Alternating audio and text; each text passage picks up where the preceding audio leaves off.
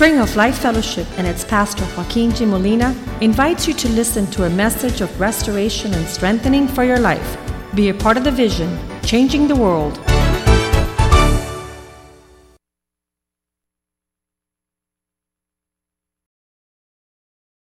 For your faithfulness in our lives. I thank you for a refuge. I thank you for a place of hiding, a place of strength, a place of revitalizing and nourishing our hearts and our souls and our lives so that we can replenish all the things that this world strips us from, Lord. The cares of this life choke our desire and passion for living. But when we come into the house of God, we are replenished. We're renewed in our hope. We're steadfast in the strength that you give us through your grace and presence. We give you thanks for each member of the body of Christ and what they supply through their gifting, their talents, the things you have provided them. We pray that they would increase and prosper so that your work would also prosper and increase. And this entire city would come to the refuge of our Lord Jesus Christ. That this entire city would find a place of rest and forgiveness of sins. Father, we pray that you'd start a revival in our day as we continue to pursue your heart. Now we pray, Father God, that we could understand your word. Give us understanding. Give us grace to receive and welcome your word in our hearts, that we might live the life that you intended. For man should not live by bread alone, but by every word that proceeds out of your mouth. And we pray that you prosper your word in our hearts and our lives, our families, our church, and all those that are watching on live stream, that you bless them. We pray that you take care of our missionaries in Nicaragua, Lord, as they have gone out for these last 7 days to impact that country, Lord. Guard their health and make their provisions abundant. We give you thanks for the harvest that will come as a result of their work in the mission field. We pray that this word, Father God, will advance us and strengthen us in the kingdom. In Jesus' name we pray. Amen and amen. Years ago, the Lord gave us the opportunity to pursue what is the heart of God for the world. If you ask yourself, what is the strength of people upon the earth? It's the church. A lot of people don't understand the significance of the church. But the church is said in the Bible to be God's game plan for the end of time. And it was already announced from the beginning that God would make provision for all men to attain eternity. And it's through the church that men are able to find God and to come into salvation. Without the church, there is no salvation because there's no one to preach and proclaim the good news. And so the church is a vital aspect of man's life upon the earth. And so because we understand this, and the church has become, in many places, a reproach, an embarrassment. The church has lost its vision. The biggest scandals on the earth are the highlight of the evening newscast when they say a pastor, and they tell the horrible things that happen at church. So people say, I'm not going there. But the truth is that our heart is in the church, and we wrote a book about this some years ago, 2007. It's called Restoring the Gates That Prevail. And this whole book is about addressing 10 aspects of the church that are vitally important. It was an invitation to the church 30 years ago that rescued my family from going through a divorce. And my mom came, and she came with my sister, and they gave their hearts to the Lord. And then we came and gave our hearts to the Lord at the church. And then my dad was one of the last ones. He came about 6 months later, and he gave his heart to the Lord after sitting at the back. He was at the back of the church, like really angry, like, what are these people doing with my family? And then one day he came all the way up front, and he knelt down and received Jesus Christ as Lord. And so my heart is, I love the church. To me, with everything that goes on in the church, I can't overlook that the church is my lifeline to everything God wants to give me. And so we wrote a book in that regards, and I asked the Lord, it was our first book, I asked the Lord, give us a blueprint to be able to describe how we should build. And in that direction, he led me to Nehemiah chapter 3 in the Old Testament, where Nehemiah had come back to Jerusalem and saw it was in shambles. It was destroyed. Everything was out of order. The word is ruins. It was left to be just a junkyard. And Nehemiah came back and he says, listen, let's begin to rebuild the walls. Let's begin to rebuild the gates. And he began to rebuild Jerusalem, which is an Old Testament shadow and type of the church. And so I grabbed that chapter. We could go ahead and start the PowerPoint. I believe the first picture there is the book, Restoring the Gates That Prevail. This book is not without controversy. The devil doesn't want man to know God's game plan. And so he's making it very twisted. But ever since we wrote this book, it's been helping pastors all over the world. We've translated it into English, German, Spanish, and Portuguese. And we want to put it into the hands of every pastor we know. It's not a popular book. It's not a mystery novel. But it's a book that will help a pastor come back to the place to understand what church is all about. So the next slide shows the content of the book, which is the 10 gates that surround. That's what the city of Jerusalem used to look like in the times of Nehemiah. We called it the ancient city of Jerusalem. And it makes for an awkward design for a city. But if you notice, surrounding the city, there are entryways into the city, and there are 10 gates. And so the Bible says they began to build at the northwest corner of Jerusalem called the Sheep Gate. And every entry to the city had a name. And every name has significance. And so he started building, and it says, and we came together as families to build the city of God. And they started with something called the Sheep Gate. And then they built the Fish Gate, was the second one to, I believe is to your left. And so the Fish Gate was the next one they built. And they were restoring the walls in between the gates. And one of the things about cities in those times is if you didn't have a wall surrounding your city, anybody could come in and take what you had. So we need walls to separate good from bad. And that a lot of people, they don't believe in the necessity of a distinction. Jesus says, I am the door, and whoever doesn't come in through me is a thief.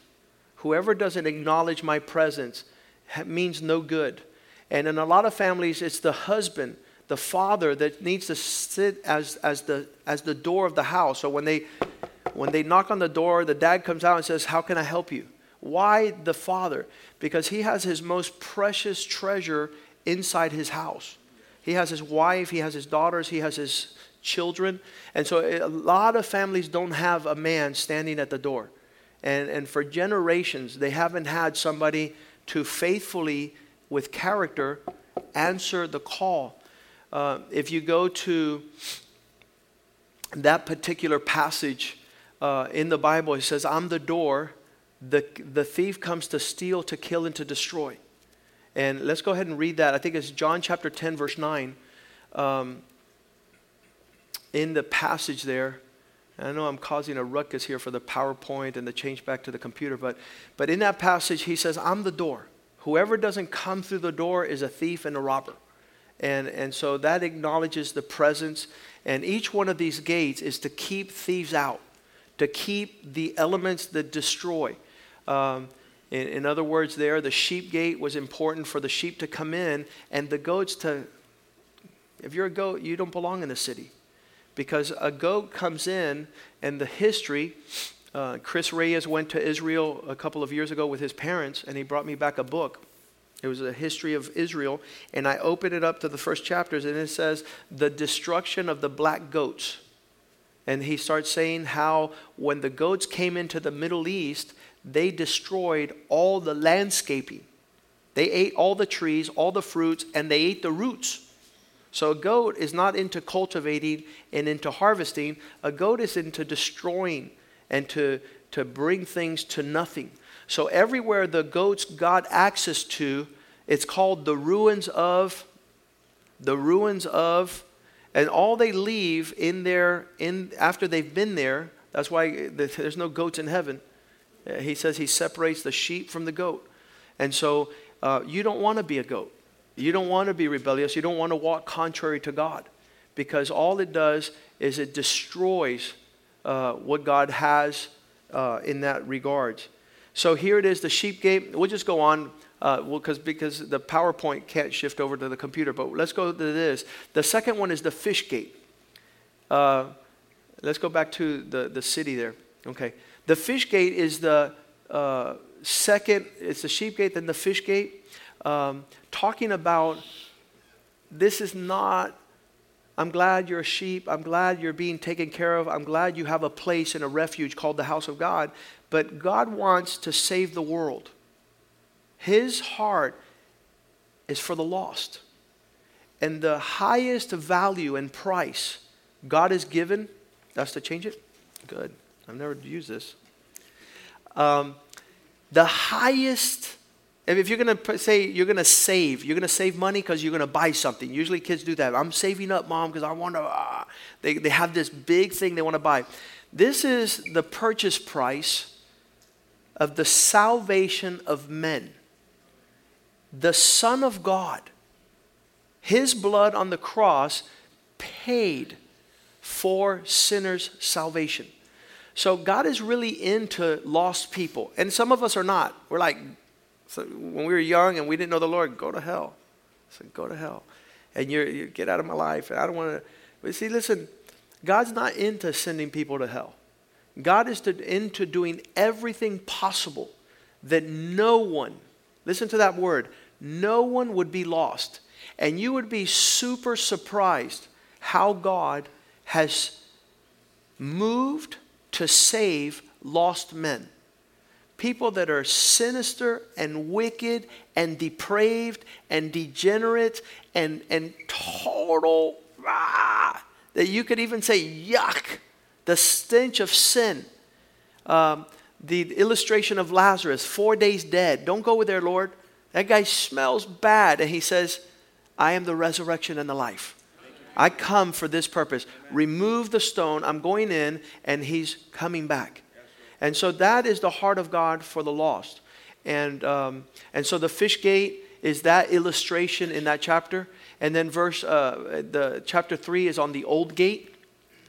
The old gate, some people say, well, if you're building a new city and if you're restoring everything, why put an old gate? Yesterday, we filled an entire garbage tank of all the old stuff in this church. You go back there today, it's a mound of everything old. Out with the old, in with the new.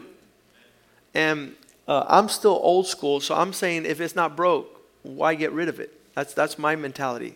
So people throw things in the trash, and I go, I'll bring it back. But God is into the old gate. Why?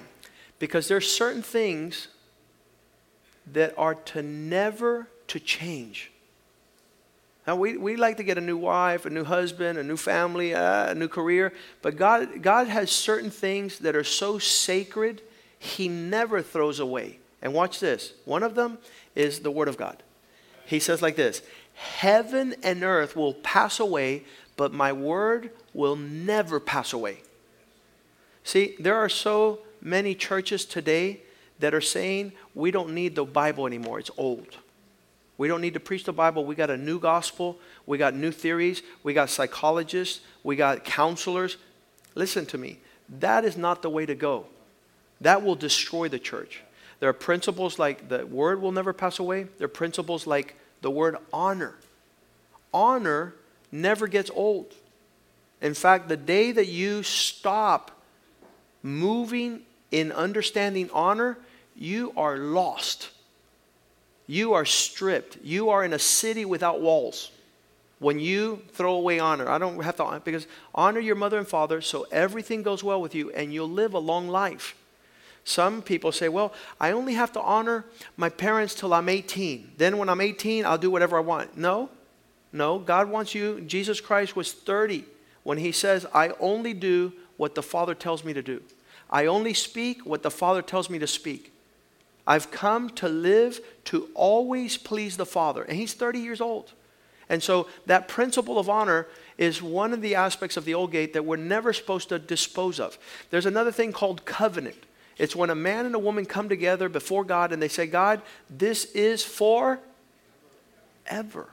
And so covenant, there is honor, there is the Word of God, there's principles that are powerful. Purity, for example. Purity is a eternal character attribute of God. And I have come to learn that purity is like taking a shower. How many like to take showers? Some of you don't, but okay. Listen to me. That washing, that cleansing, I tell the young people all the time, your strength is in the power of your purity. When you start giving away your purity, you're just going to come to nothing. You're a city without walls. You're going to be plundered on every side. But purity is one of those concepts that is renewed at the old gate. And the church needs to thrive in these matters. In other words, we must be experts in the sheep gate. We have to know what a sheep looks like and what a goat looks like, because there's a lot of wolves in sheep's clothing.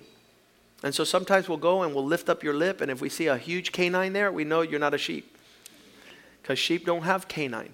They don't have the big predator teeth. So that we have Omar. Omar, you could check that out for us. On the way out today, we'll have him check. So keep the wolves out. But the wolves want to devour the sheep. The sheep want to be safe. They want to be secure. They want to be provided for. Okay, so the next gate there is the valley gate, which is in the middle, on the right side here, on the left side. The valley gate, talking about suffering. Some of us freak out. How many when you start feeling like it hurts, you're like, ah! You know, what's going on? Listen to me. Suffering is part of God's is part of God's design in producing character. He starts pressing on you in different serious issues. So we have James chapter 1 verse 3, where it says, count it all joy when you go through trials. You're like, joy? Joy with this type of suffering? I don't understand. Well, the Valley Gate is a place of understanding how suffering comes to produce a diamond. It's the hard things in life where you're like, man, this really is no good. This really hurts. That is producing perfection. That is preparing you for what's coming. Joseph understood this in Joseph's Genesis chapter 45 verse 8, where he says, look, my entire life of suffering was all God so that I can be this perfect diamond. Everything that I've gone through, the disloyalty, the hurt, the resentment, the bitterness, all made me a stronger person, a better person, a faithful person. So he says, now I can show the biggest man how to live life. Now I could show anybody. And so the Valley Gate is a valley of suffering. At my Florida Bar Convention this week, I met a guy named Eric from New Jersey, and he's a security guard at the resort. And I went up to him and talked to him. He goes, Pastor, you don't understand. When I was 13 years old, my father died. And that was a huge loss. But that wasn't as big as my mom taking us to a foster home, all 5 brothers, and she gave us to the New Jersey foster, the cases or whatever they do there. And he says, me and my brother were 13 and 12, but the younger ones that were 2, 6, and 8, they got adopted very quick.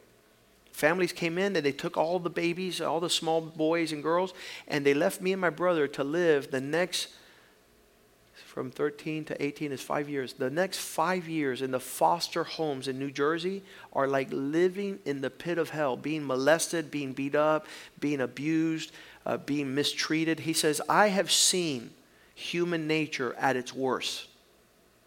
I have seen, and so he has a framework, and then he says like this, he says, so I got out of there and gangs, and my life has been a nightmare. And I never forgave my mom for signing us away into the foster system. And I said, everything that's ever happened to you is with purpose. God will turn that around in a mighty way.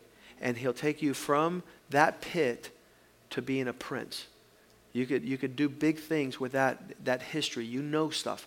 So that valley gate speaks on suffering. The next one is the refuse gate or the dung gate, which means the same thing. It means fecal matter, that which goes down the plumbing, the outhouse, the crap. And that door is very interesting because you're taking the trash out of your life. And again, let's review this, where we are experts in the work of God upon the earth to take care of God's people, to go for the lost, the fish gate, to hold down the timeless truth of all time. Then we have the valley gate of suffering, and then we have the refuge gate as the trash. We continue to go around. Then comes the fountain gate, then the water gate, then the horse gate, then the east gate, then the inspection gate. All these have significance. It's a roadmap. It's a blueprint. Now, going to, a lot of people don't understand why it's necessary for you to be a genuine sheep of the Lord with respect to the house of God. This illustration is so powerful. We're going to go to the next slide here where it says the sheep gate. I think the next one lists all the gates. I have this tool here. Let me see. There it is. Okay, I'm on it. The sheep gate, the fish gate, the old gate, the valley gate, the refuge gate, the fountain gate, the water gate, the horse gate, the east gate, and the inspection gate. The first gate, the main focus, taking care of God's people. People have told me for many years, why do you tell people not to come back to church? My responsibility, bless you, as a pastor is to take care of God's sheep. He's called us pastors or shepherds. And when there's danger in the flock, I told one man, he came years ago and he started asking people for money. Hey, could I borrow $5,000? Yeah, I'll pay you back. Hey, could I borrow $5,000? When he was about $15,000 in the pot, I called him over. I said, listen, it seems to me you're ripping him off, you're ripping him off, you're ripping him off. That sounds to me like you're a wolf. How many does it sound like he's ripping people off? He's not paying them back. I said, I'm going to put you in quarantine here. That means I'm going to separate you a little bit from all the sheep just to keep. If you ask one more person for a $5,000 loan, I'm going to know you're a goat and I'm going to kick you out of here. And it not even 7 days went by. And he went and asked another person for a $5,000 loan. So we don't think that happens, but things like that happen in the house of God. And it's our responsibility to tell people, listen, this is the line. If you go past this, you're either a goat or you're a rebellious sheep, either or. And we're going to see the problem with rebellion in the sheep. But we don't want to be rebellious, and we definitely don't want to be goats. We want to, when the Lord calls, when the Spirit of God speaks into our life, I love to see people respond to godly counsel. You tell them, this is what I see in the Word of God. This is what the elders are saying. This is our experience. This is what the Spirit of God has shown us. And it's that way. And they'll go, bah. And they'll go, okay, I'm going in God's direction. I'm not going to lose my connection with Jesus Christ, the chief shepherd. But when you see that you tell somebody about God's heart and about direction and you're feeding and nourishing them, and they go, bye, and they go the opposite direction, There's going to be a time of serious issues. And people don't understand the understanding that the sheep gate, our responsibility, primary, put it like this, one finger, primary responsibility in the house of God is take care of his sheep. That's what we're here for. And this is a safe place. It's a refuge. It's a place of protection, provision, and I love to see happy sheep. They got smiles like, and they're just having a good time enjoying life. But then here's what happens sometimes. Vision is obstructed and our walk is affected when we start living a little bit separated from the shepherd. Because the shepherd, he likes to shear. He'll go and cut stuff out of your life. He says, no, this is going to not be good. And so he'll be, and if you don't like, I remember when we were young, 5, 6, 7 years old, and our parents used to cut our hair. So when it was that time of the month, man, we were hiding. Me and Jules were like lost in the woods and under a tree, like saying, no, we don't want to go to mom. She's going to cut our hair again. So that is not healthy, first of all. And second of all, it doesn't make for good looks. But this is a guy who is starting to borderline lose his vision because part of yourself starts growing in front of your eyes, right? You're all into yourself. You're like, what do I think? What I know? What, me, myself, and I. And so your walk is affected because when you're all into yourself, you're trampling people you don't see. And there are little girls here that are looking at you. They're 10, 11 years old. They want to see that you honor dad, that you walk in respect, that you receive instruction. And then you get a little bit more hairy. Now, this guy has been running from the shepherd for a while. He's a rebel.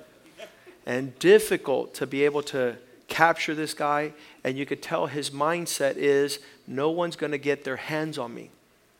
Now, these first two guys are just into the beginning of their rebellion, and they don't understand the importance of a. Why is the pastor always wanting, and he's always and they don't understand that if pastor doesn't do his job before the Lord, this is a sheep in New Zealand that got lost for 6 years. He was hiding in the caves, and nobody was able to get a hold of him. This is what we call sheep gone wild without a shepherd. It gets to the point with these sheep that sometimes they're crossing a river and their wool gets so wet that they fall to the ground and they die. They eat so much of what they're not supposed to eat and they just roll over and nobody could help them. And so they named this sheep, you guys are going to laugh, when they actually found him 6 years lost in a cave, you can tell he doesn't see a thing. Look. He doesn't see anything because all his wool he's all into himself. He doesn't understand. Thank God. Listen to me. Thank God the shepherd went up into the cave and brought him back down. And so they named him Shrek. And this is a little video clip of Shrek getting shorn. Watch this.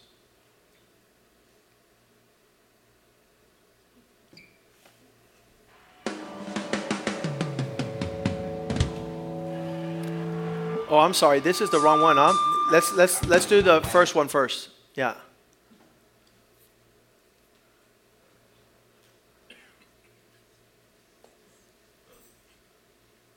There he goes.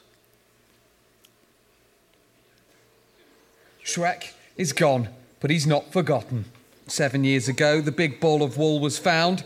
He hadn't been sheared for 6 years. So the Kiwis, looking to make some television history, sheared him live on the telly. More than 3 bags full there. A book about Shrek was written and it stopped a school from closing. A naked Shrek. Here's to Shrek. Okay, one of the processes of backing away from being able to have access to your life is every time the shepherd comes near you, your reaction to the shepherd's care. And now we're going to see what it was as he was growing up before he got lost. Let's go ahead and watch this part.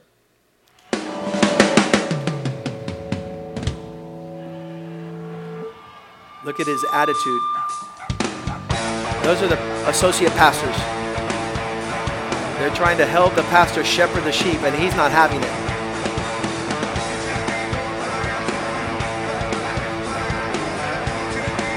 Look at the attitude.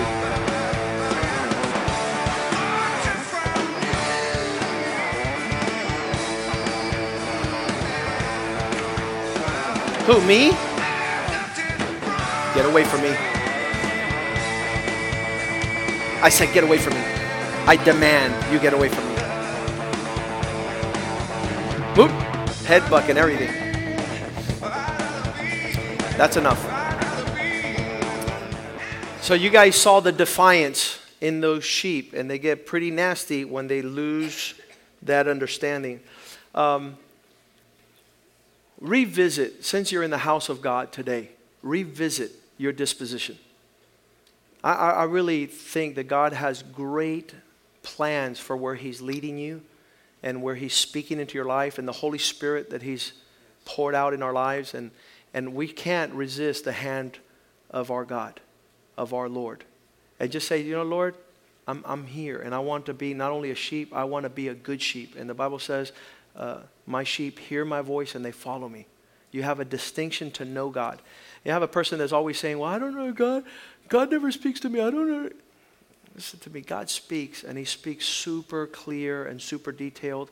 And you couldn't even sleep if you didn't listen to God. You lose your peace. So tell God, I don't want to be like Shrek.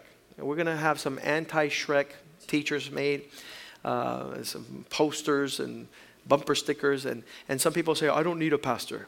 Good luck, buddy, because you're not getting that stuff out of your life without a pastor who loves you enough to sit there and pull out, listen, 60 pounds of wool on this sheep's life. You may carrying that weight around the whole time and being lost up there in the clouds, in the caves. But it was powerful to see him set free from himself, right? Like the prodigal son. I'm done with myself. That wasn't going to be good.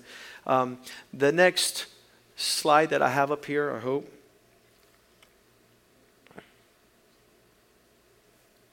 You guys reset it? Oh, there it is. Let's go back. Can we go back or no?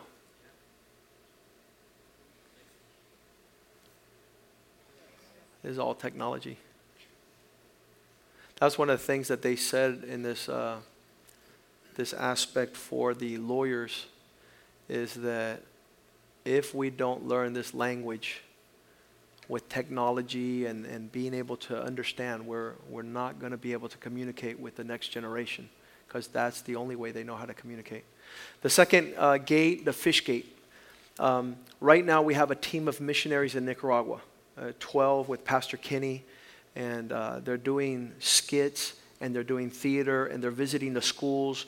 And they had a huge event at the Central Park of the city. And it was an outreach to bring people to the Lord. I don't understand how some Christians do not feel a burden for the person right next to them that doesn't know God. And so we need to be those that are reaching the lost. And not only in a weak manner. One day we were shipwrecked off of the coast of Miami on a boat. It was my family. The boys were very young. We were on a boat. And it was Jose Medieros and his wife and his daughter. And we were out there for like about an hour just drifting. And nobody would stop and help us. And all of a sudden, from far away, a gentleman came with a big boat. And he says, hey, what's going on? You guys stuck? He goes, yeah. We're stuck, man. We're so appreciative you paid attention. We're so appreciative you care. We can't believe that you actually took the time out to come and pull us in. And he goes like this. Oh, it's 2:30. I got to pick up my kids from school. See you later. And he left. And we're like, jerk. What? How is it that you, having the goods, do not transfer them because you're busy, because you're in another schedule or whatnot? We cannot do that.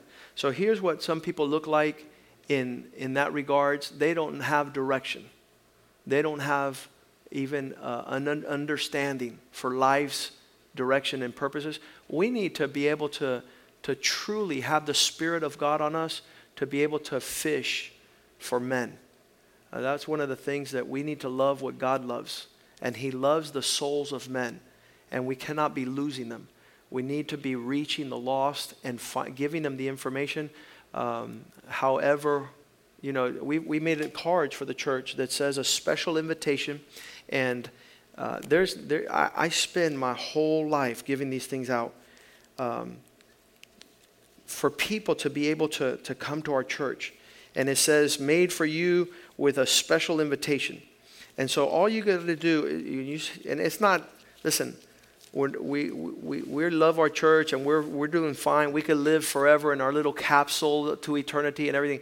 But there's a lot of people out there that just need hey, I want to share what I have that's good, and I invite you to my church.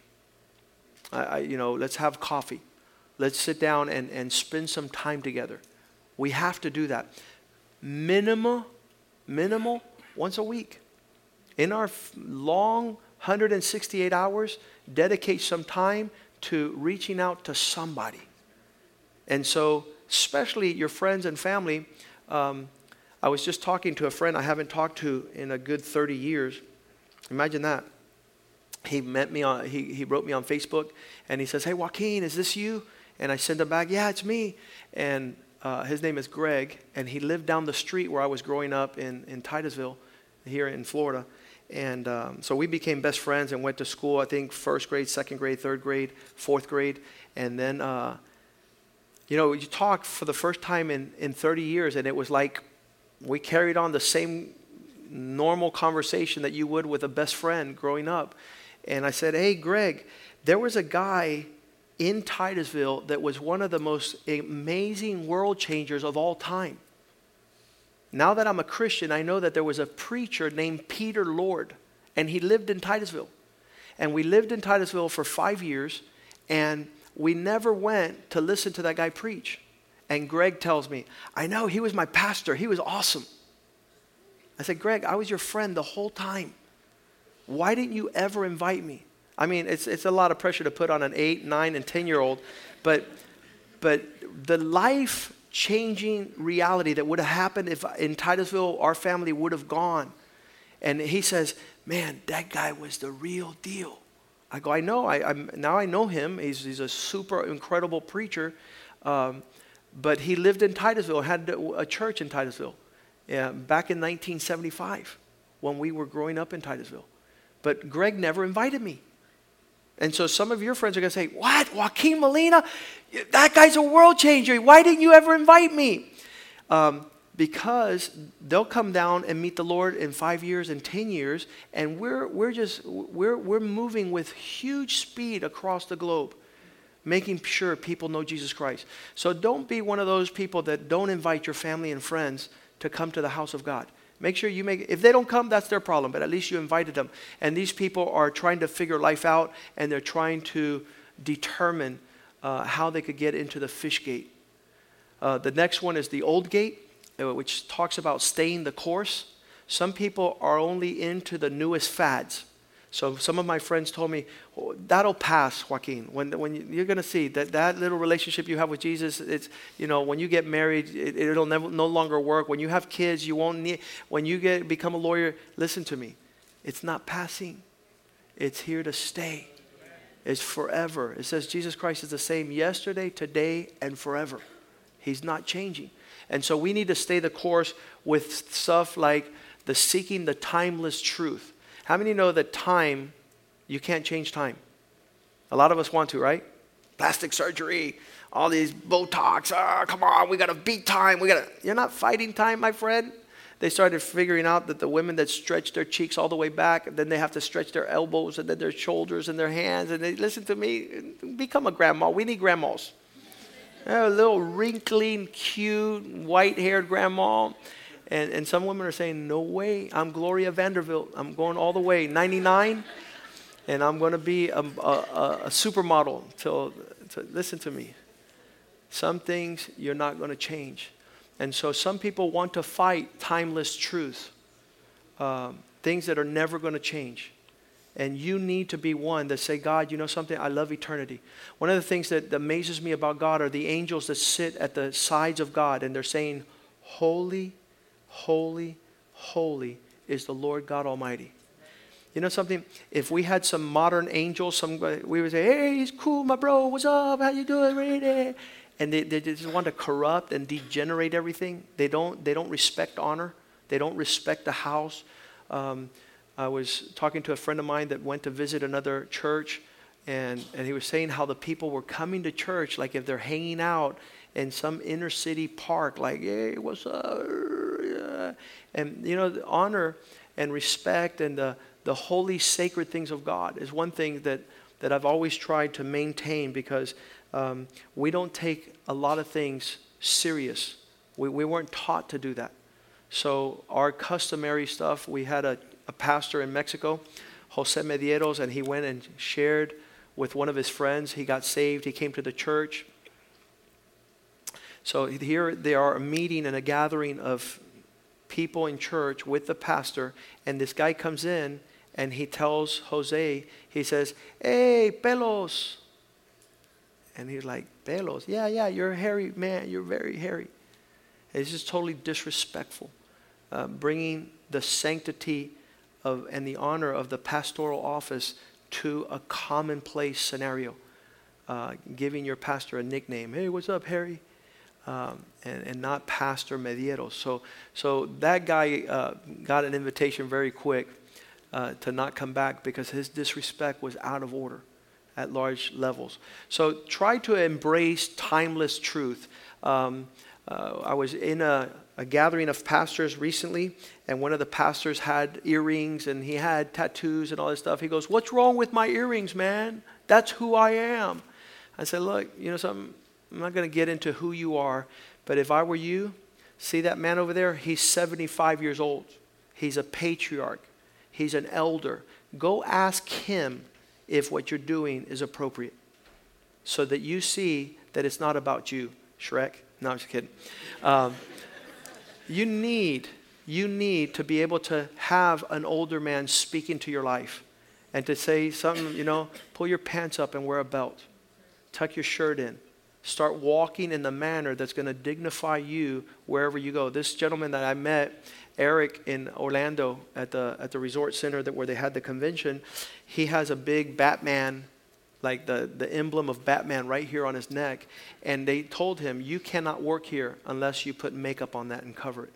So every morning he has to cover it. And he has a cross here he has to cover. And you know something? Some young men that have no fathers are doing a lot of things that is affecting their livelihood and their finances and their provision without even knowing it. They're trampling these things. So they're seeking timeless truth. I want this church, our church, to be a church, according to Restoring the Gates of Prevail, fixing the old gate. What is not, some people say, well, my dad doesn't care if I have earrings. Well, we're not talking about if he cares. What is his preference? You want to live according to bringing, what does your dad most want? Well, he'd prefer that I not. Okay, that's honor. And so we want to strive for those things that are timeless truths. The next one is the Valley Gate. We talked about it. Learn how to suffer and make it good. Do not be surprised when you enter into diverse trials of all colors and kinds. And we've learned with Clarita, our elder here, the spiritual mom of church, she says, yo me río de los peces de colores. And what she's saying is, listen, all these trials that are coming in different colors and sizes, I'm just going to rejoice. I know that I'm going to be in the will of God. I'm going to be, and so you learn how to suffer and expect trials of all kinds. That's how you know a real Christian. They're like saying, even though I go through the valley of the shadow of the death, I fear no evil because God is with me. He will comfort me. He will supply whatever I'm going through. He's sufficient to refresh my life. And that is where we give the greatest testimony to the world.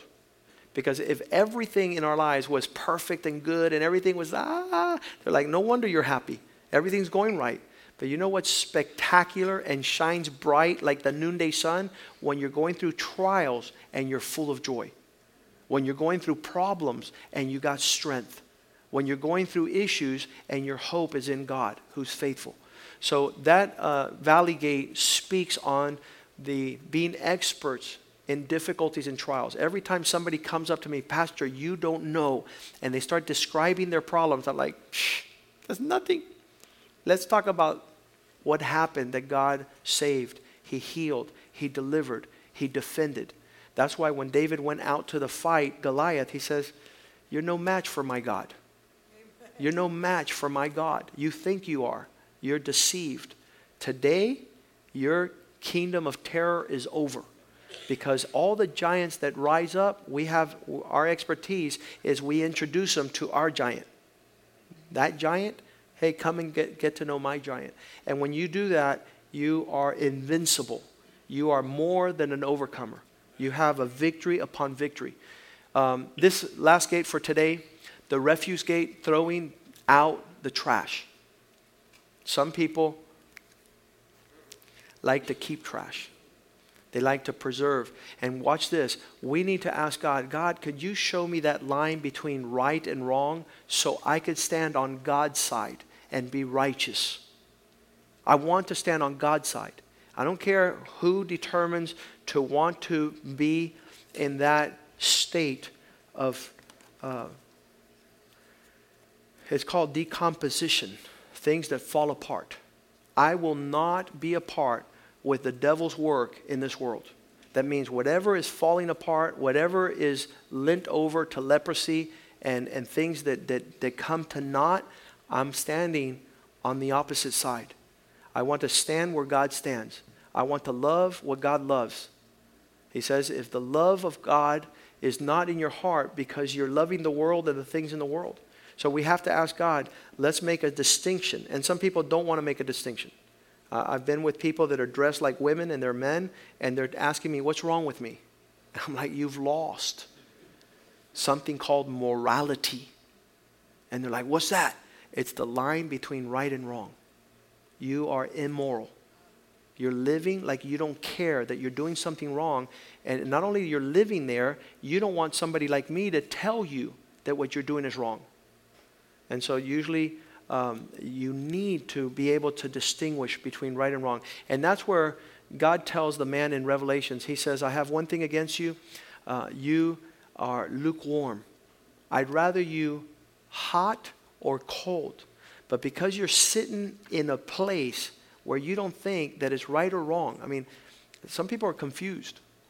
You know, they're sitting in a place and it's disgusting and it's degenerate and it's not healthy and it's not conducive to the better cause and well-being of mankind. And they're like, what's wrong? I'm like, listen, we had something in our youth group as I was a youth pastor. I would say like this, draw a line between right and wrong and then run 1,000,000 miles this way towards right. So that if you fall and stumble, you don't stumble over into wrong. You're so far from the line that you're not gonna be in the devil's territory for him to take advantage of you. Because if you're living right on the line of morality, you're like, well, I'm not doing nothing. Just a little shove, a little push, a little lust will take you into destruction. And you'll begin to do things that you don't even know that are wrong. And so whenever you see the pastor go, oh my God, you know that you've gone over into, listen, I don't see things in their beginning stage. I'm like my dad who's a doctor. If he sees a little cancerous cell, he knows where that leads. And it leads to death. So he'll say, let's get that out of your life. So the pastor also thinks like that. And sometimes you say, well, what's the big deal? It's just a freckle. And it's not just a freckle, my friend. That thing will kill you. That thing will destroy and disseminate your body. So the trash is distinguish the good from the bad. And when you've lost that ability, the church stops being the church. The Christian stops being the Christian. The husband stops being the husband. The family stops being the family. The community stops being the community. And the nation stops being the nation. We are so in dangerous times right now that our Christian, Western Hemisphere, American-style Christianity is being so corrupted that people, on the way down from Orlando yesterday, I stopped at a plaza and I saw normal American girls dressed in Muslim clothes. They are converting by the thousands. Why? Because they haven't seen Christianity. They don't know what Christianity is. Nobody's living a Christian life. So the only ones that are talking to them about being holy and separated and special and significant and faithful are the Muslims. So all these young girls are starting to convert over to Muslims. Why? Because the women in the Christian churches, oh, you're so fanatical. Oh, you're so religious. Oh, you're so legalistic. Oh, you're so... And we just watered down Christianity where it no longer means anything. Anybody could be a Christian nowadays. So the people are saying, you know something? I'm going to go and give my life and my cause to the Muslim faith. And that is because of one reason. Because there's no distinction between the righteous and unrighteous. Clean and unclean. And so let's stand up this morning and we thank God for being in the house of God this morning. A big hand to the Lord. And say, God, thank you for speaking to us in such a clear manner and giving us understanding in that regards. We are an anti-Shrek church. Okay? We have no sheep that can't see where they're going, who are lost in caves and messing up their lives. We want us to be distinguishable, serious Christians. Serious followers of Christ, worshipers of the Lord, faithful to His cause. Our kids will know their God. They will serve Him passionately, courageously. They will do great exploits. And so we're in that direction. And if you want to be a serious Christian this morning, if you want to seriously walk with Christ and honor Him, just lift one hand. And I want to pray for all of you and say, Lord, thank you for being my loving shepherd. That's Psalm 23. God, the Lord is my shepherd. I shall never want anything. He leads me to green pastures beside still waters.